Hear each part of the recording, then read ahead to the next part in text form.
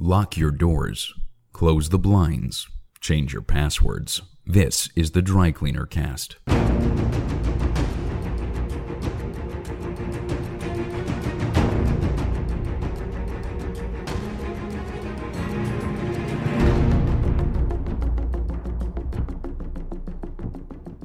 Welcome to the Dry Cleaner Cast, a podcast that takes a new look at the war on terror, its legacy, and espionage in the 21st century. This podcast is written, edited, and presented by Chris Carr. On this month's podcast, I'm joined by author Tony McMahon, and we discuss his important book, The Battle for British Islam, which he co-authored with Sara Khan. Before we begin, I just want to make a quick service announcement. We will be releasing our final episode of 2017 on Friday the 16th of December, and then we will be returning in the new year in late January, because I need a bit of time to create some new content, so apologies about that. We've also finally launched our website. You can go to www.drycleanercast.co.uk, and on that website you've got all our episodes listed. I've also created a blog which I'll be updating regularly, and on this month's blog I've posted a list of books, movies and gadgets that may make good gifts for the upcoming holiday season, which I've dubbed Spymas. And I put a double S on it because when I put one S on, it didn't look quite right. And I like to think I invented the word Spymas, so I can add an extra S if I want to. One last thing, in the new year we'll be moving our hosting away from SoundCloud, and I apologise to SoundCloud users. If you listen via iTunes and other apps, you shouldn't notice any change. However, on SoundCloud, users will be affected as our episodes will disappear from there. Sorry about that. There's a very good reason to why I'm moving from SoundCloud. I'm just trying to push the podcast even more, and unfortunately I found other hosting websites, through a bit more research, are actually more effective at spreading the word about this podcast. So SoundCloud users, you can still catch us on iTunes, Stitcher, Acast and many more apps. And also if you follow us on Twitter, you'll catch all the latest episodes on there. But more importantly, if you go to our website, our brand new website, www.drycleanercast.co.uk, you can find all the episodes embedded on there. Anyway, thank you so much for listening. I hope you enjoyed this month's episode. I think it's a really interesting interview. I apologise for the room we're in. It is a bit noisy. But the voices I think are clear, so I've done my best with some audio posts to boost the voices and bring the background down a bit. But you'll be joining myself and Tony in a rather noisy room. Anyway, without further ado, let's get going.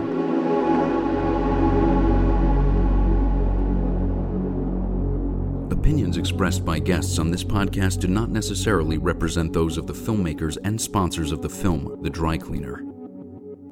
Tony, welcome to the Dry Cleaner Cast. Hello. Before we get stuck in, please can you just tell us a bit about yourself? Yeah, I was originally a BBC producer in news. I was a journalist in the 90s, and then I sold my soul to PR, and I did corporate PR for 10 years.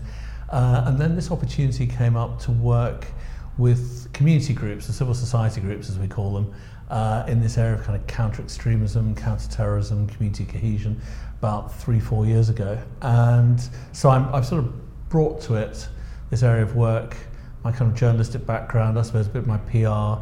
I'm always been interested in politics, and but no, it's incredibly interesting to work with civil society groups all over the country, basically around safeguarding young people and community cohesion. You've co-authored a book called The Battle for British Islam with Sara Khan. Can you just give us a very brief overview of what the book's about and why it was important to write it? So you've got a lot of books that talk about Islam as a religion, and you've got a lot of books these days that talk about Islamist terrorism, so in a sense Daesh, ISIS if you prefer, Al-Qaeda and so on. But what we thought, there wasn't a book in the middle, covering the middle ground of what's sometimes described as non-violent extremism. I'm not suggesting that supporting those groups takes you into violent extremism, but they're the groups that kind of create an ideological environment that makes it easier for radicalisers to operate. And also I think Sara's concern was that there's been a shift really over the last 20-30 years within British Islam from a more reconciled Islam, or maybe even more cultural Islam from the Indian subcontinent, to this kind of globalised Islamist identity, the adoption of an ideology which we call Islamism. So we felt a book needed to cover that space. So it's not covering the terrorist space, it's not about Islam as a faith, it's covering the ideology of Islamism and those groups that kind of espouse it and the risks of that. Can you just tell us a bit about Sarah and how you both came together to collaborate on the book? So getting involved in this line of work, working with community groups around community cohesion, youth safeguarding, I met Sarah, she was running a women's group, human rights group called Inspire. In fact, one of the first groups that I worked with. And she was just talking about the work that she did. And in fact, it was in relation to her feeling that a lot of liberals, people on the left, had let down Muslim women. And the book I originally suggested, I was going to call it Muslim Women Betrayed, although the publisher hated it. But I was actually going to write about Muslim women and the way in which, because the left, or sections of the left, have appeased or got into bed with Islamism, they've tended to downplay the position of women within British Islam and what's been happening there. Anyway, we sort of moved on from that to cover the whole landscape, but that was the original idea, and that's how we really started talking, and then the book kind of evolved as we went along. And how's the book been received? Because it's been out about a year now, hasn't it? Yeah, so we were reviewed, Sunday Times did a lovely review, and some certain publications linked with our Islamist friends weren't so effusive in their praise, but Sarah did the sort of run of the TV studios, and Broadsheets, Daily Mail did a review and so on. So, and I think for the audiences out there, it's actually been probably best received by kind of opinion formers, decision makers, legislators. It's almost like, if your elite opinion has been more interested. I'm hoping that when we go to the second edition, that we can broaden out to the general public a lot more. But it's been the kind of, if you want the cognoscenti, the Guardian reading, FT reading, Economist reading layers, and I think what we'll try and do is kind of reach a broader layer. But it's a good start. Yeah, definitely. Well, upon reading the book, it kind of feels like Islam today is going through a kind of battle for its soul, if you will. And it appears that extremists are trying to dominate the interpretations and teachings of Islam and destroy that kind of middle ground between Muslims and non-Muslims in British society. The book identifies an ideological narrative that comes from a growing convergence of British Salafists and Islamists being the root of this battle for Islam. Before we go into what that narrative is, just for the benefit of our listeners who are maybe unfamiliar with certain terms like Salafist and Islamist, can you just give us a very quick sort of dummy's guide to Salafism and Islamism? Yeah, so Islam as a faith, has been around since the 7th century, so that's Islam. And Islam went through all sorts of changes over the centuries, developing schools of thought jurisprudence that allowed Islam to flex and develop as it governed huge empires. But it's really in the 19th century, when the Muslim world was overwhelmed by, if you want, Western colonialism, that you saw the development of new lines of thought, what we might call Islamism and Salafism, in response to that. But it wasn't necessarily reactionary or backward-looking. What the Salafis said they wanted to do was to return to the original principles of Islam. The Salafi means the first 3 generations and followers of the Prophet. But they wanted to get rid of all the medieval jurisprudence and what they called innovation, bida, which they regard as evil. The trouble with Salafism now is it's kind of fossilized into a series of rather arid reactionary demands, and so it's become almost a parody of itself. Islamism really came out of the collapse of the Ottoman Empire in the 1920s. So you had the emergence of the Muslim Brotherhood, and then later on Hizb ut-Tahrir, organizations like that. And they created this kind of yearning for a caliphate.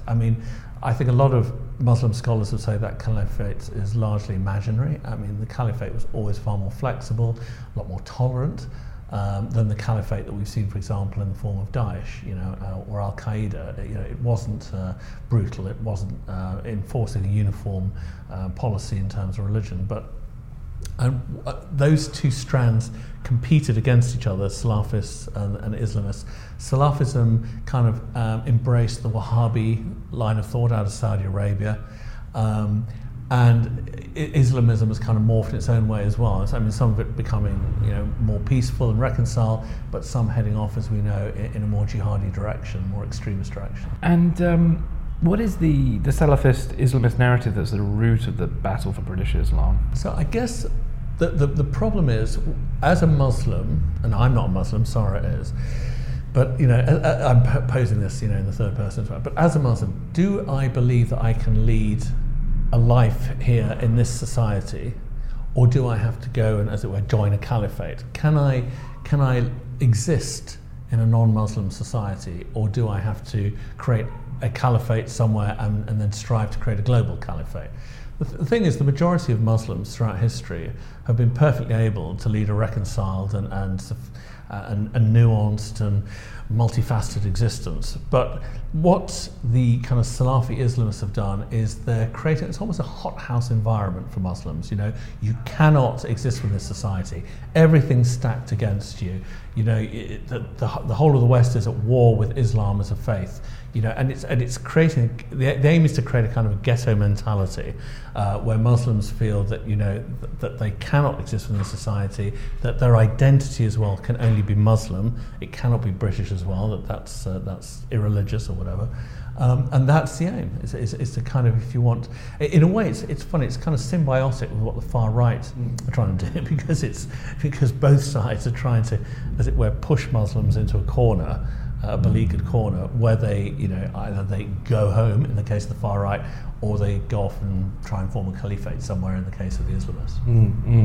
Well, as you're saying, like the far right, they have a lot of, Islamists and the far right have a lot in common. They're both deeply intolerant and rely on this sort of clash of civilizations rhetoric.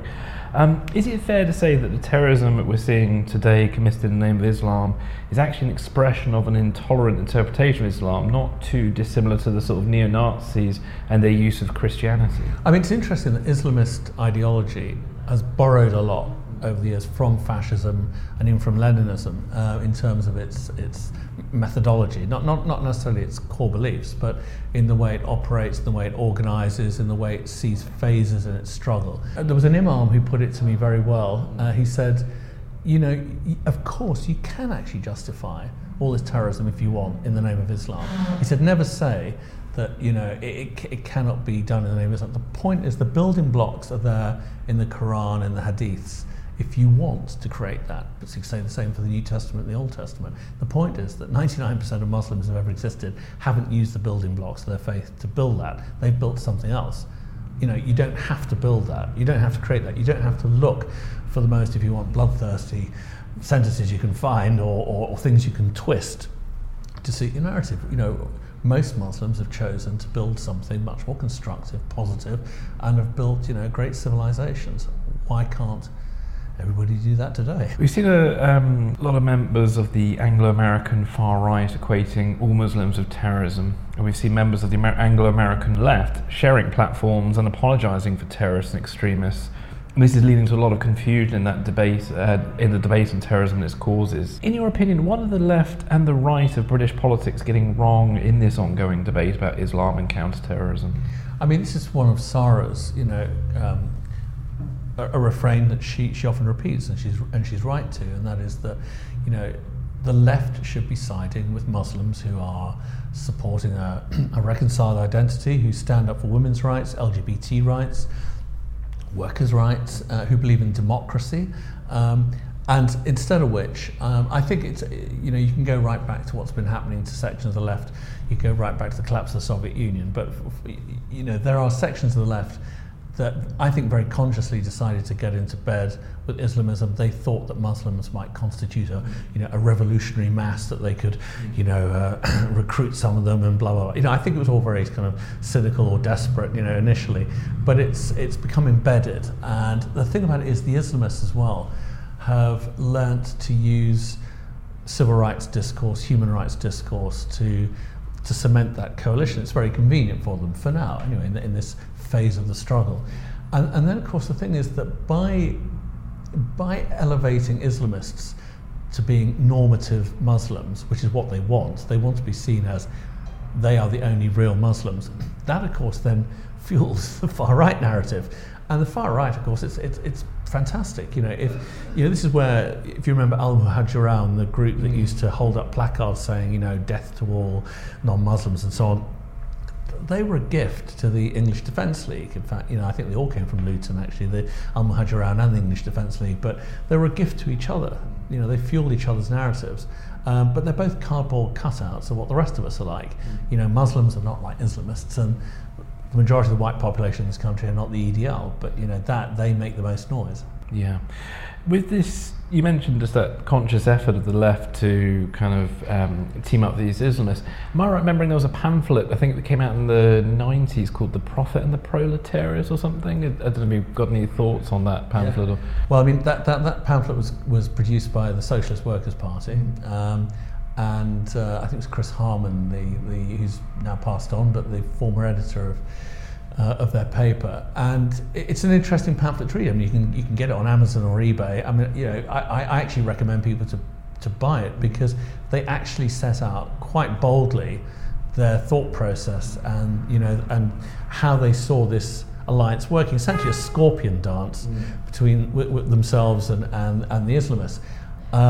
And that it's a classic SWP approach. We'll go into the world of Islamism, we'll recruit the best ones. We won't make an issue out of some of the LGBT women stuff till later on, and then we'll kind of address that. What's happened, I think, is that the Islamists saw them coming, and they've used them ever since.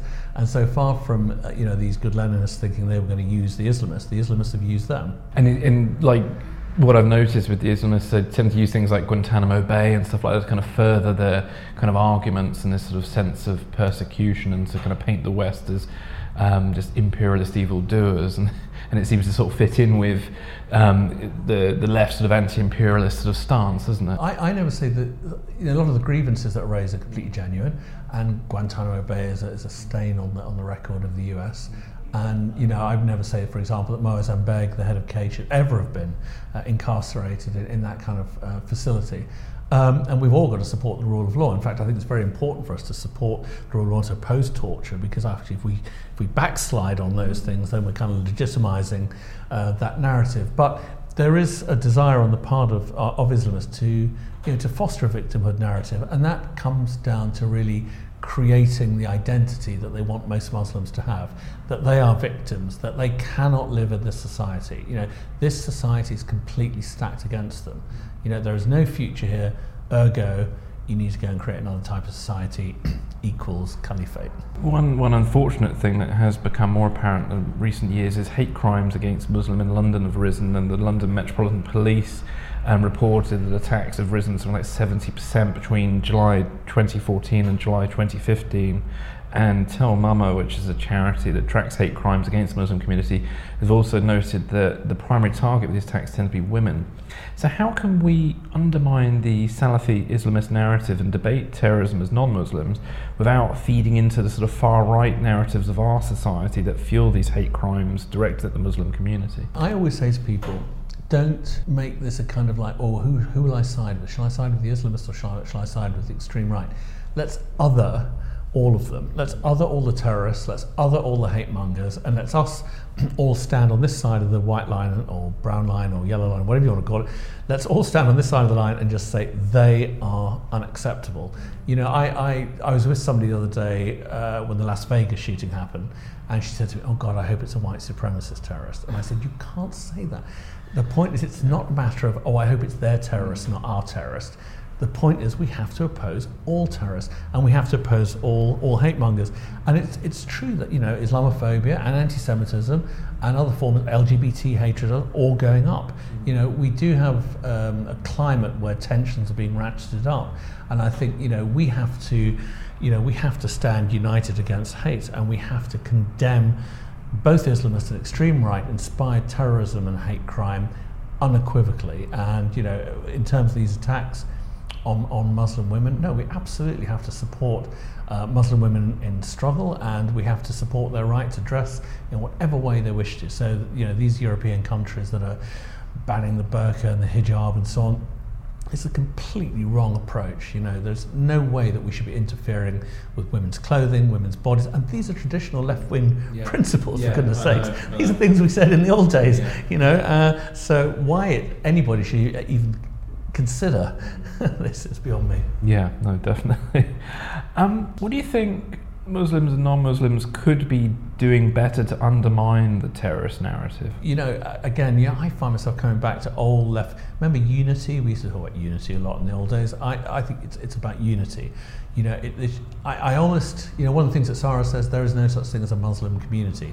Ditto, there's no such thing as a non-Muslim community. We're a very disparate, multicultural, multi-ethnic society. I think where we put a dividing line is between those of us who support a reconciled, peaceful country that supports, if you don't have to call it British values, call it basic, decent values, against those who are opposed, And I think you will have the majority of Muslims on this side of the fence and the majority of non-Muslims, and you'll have a minority on the other side. I think that's what we've got to do. We've got to condemn attempts to overthrow democracy from whatever source, and to overthrow human rights, and to overthrow women's rights and LGBT rights. That's the only criteria I think that we should be operating on, and what religions are on our side should almost be secondary. Like what we're doing? Connect with us on Twitter @DryCleanerCast. Support the show by becoming a Dry Cleaner Cast Patreon subscriber today. Go to patreon.com/drycleanercast. That's patreon.com/drycleanercast.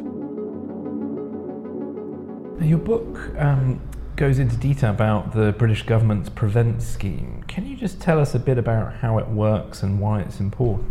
So, since 9/11, we can all raise criticisms about the direction of counter-terrorism policy, but I remember back after 9/11, there were people who even denied the existence of Al-Qaeda, who said, kind of conspiracy theory type thinking that there wasn't a genuine terrorist threat. This is all being dreamt up by our repressive governments. Well, I don't think anybody would say that now. There is an identifiable, genuine terrorist threat, and it comes from the Islamist sources, but it comes also from the extreme right as well, and they have evidenced their capability over the last 15 years through both, shockingly huge attacks, not just 9/11, but what happened at Atocha, for example, in Madrid in 2004, from memory, but also what the so-called lone actor attacks as well. Their capability is undeniable. What Prevent does basically, it operates, and one of the misconceptions is that it's criminal. It actually operates in, I hate to say pre-criminal because people think of Minority Report, but pre-crime. But no, it operates in a space basically where young people in particular can go on the Prevent scheme, and they work with an intervention provider, and basically, the hope is that they don't go down the wrong path. And we wrote about a case early on in the book, 2 girls, 1 boy, and one of the girls went on the Prevent scheme after she was caught basically trying to leave the country, going to Iraq. And she's now back at school, and she wrote a poem about her experience, and she realizes she was going down the wrong path. The boy refused to go on Prevent, and that's another thing as well, but you can refuse to go on Prevent, you can refuse to have your case considered by what's called Channel. Well, no, he's serving a life sentence because he was trying to radicalise another boy online. He'd been groomed by a terrorist in Iraq, and then he in turn was trying to radicalise another kid. I mean, I think the important thing is to say it's very real, the threat. It's not imaginary. Let's get past that bit.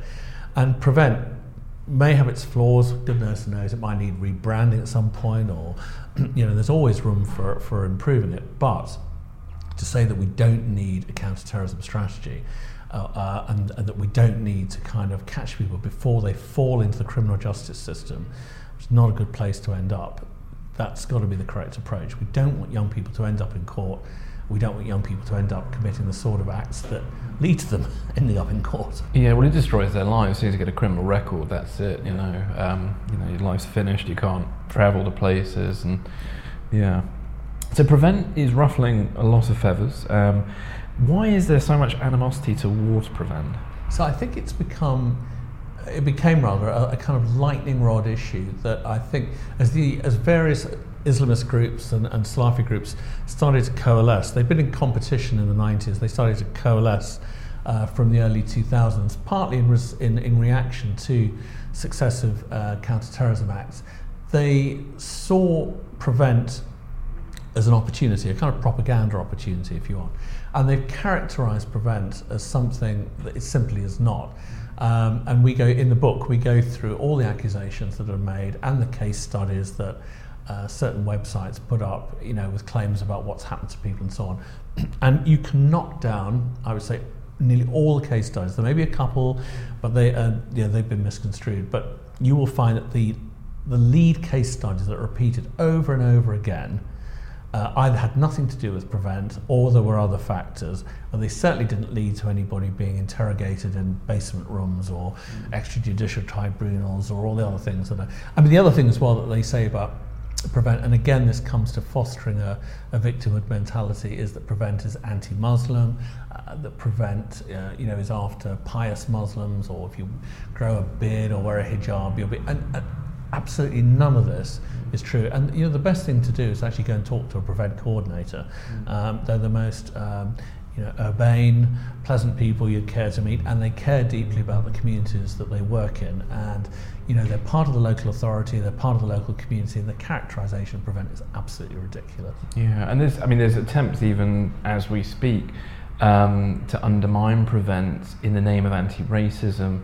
There was a recent event which I think I sent you an email, the video from, where it was Stand Up to Racism and Cage were kind of like holding this event where they were basically saying sort of Prevent is a form of a form of Islamophobic racism.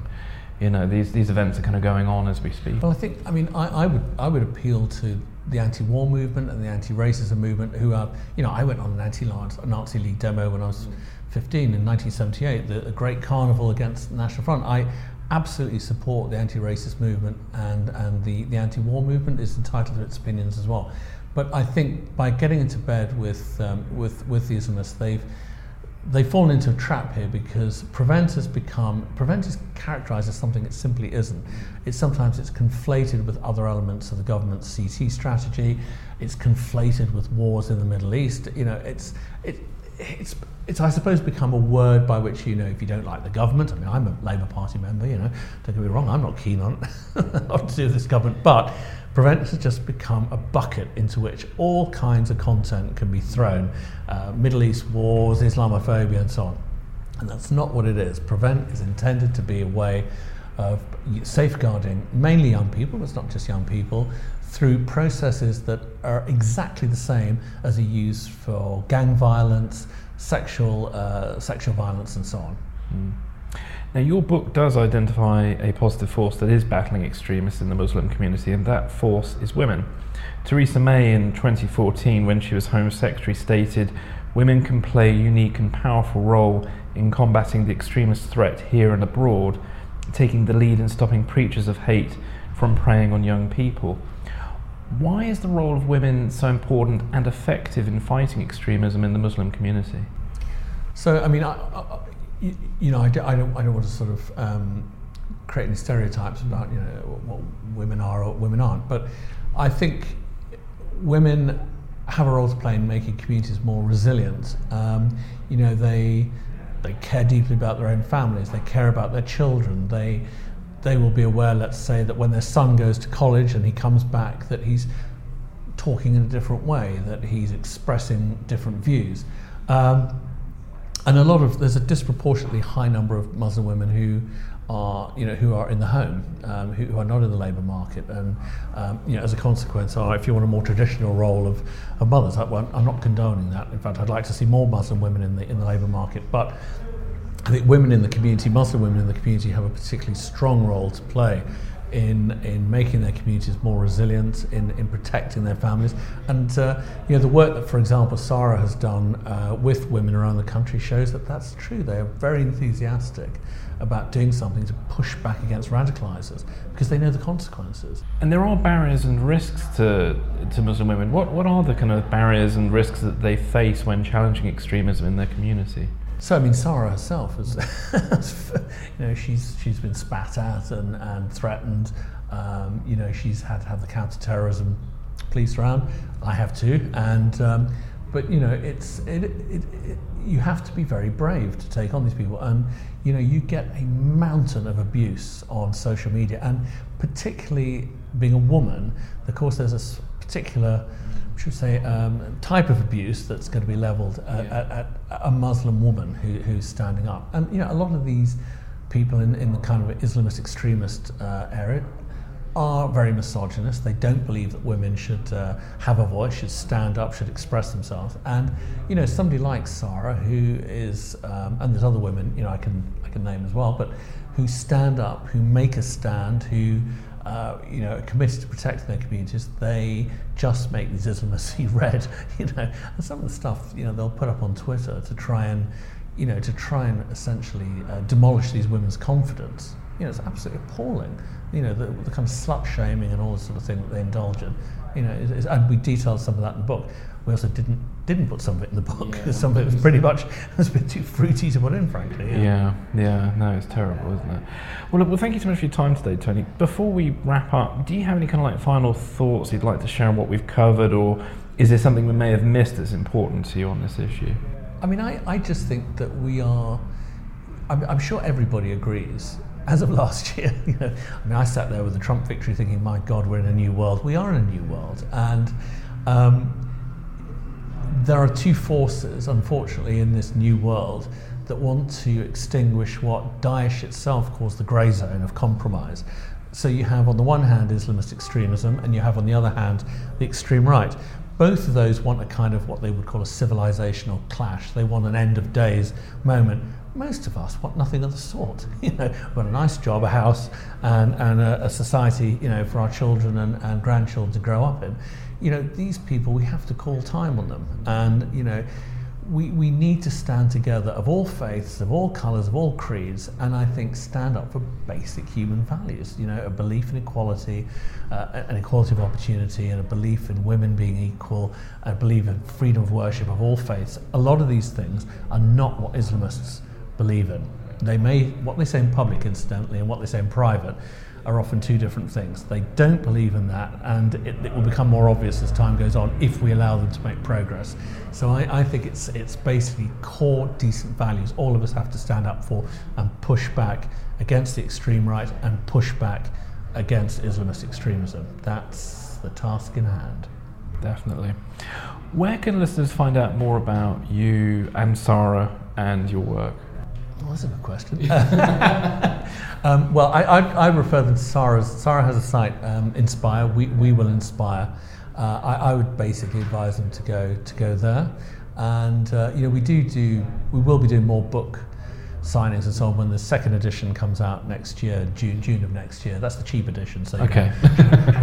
But I mean, obviously it's on bookshelves. But other than that, I mean, contact us through the Inspire website with any questions, with any comments. We're on Twitter and social media and so on. So, but I think the first stop, go to the Inspire website where you can get the full story of Sarah, but also the key things that she stands for. Thank you very much for your time today. Thank you. Thank you, Chris.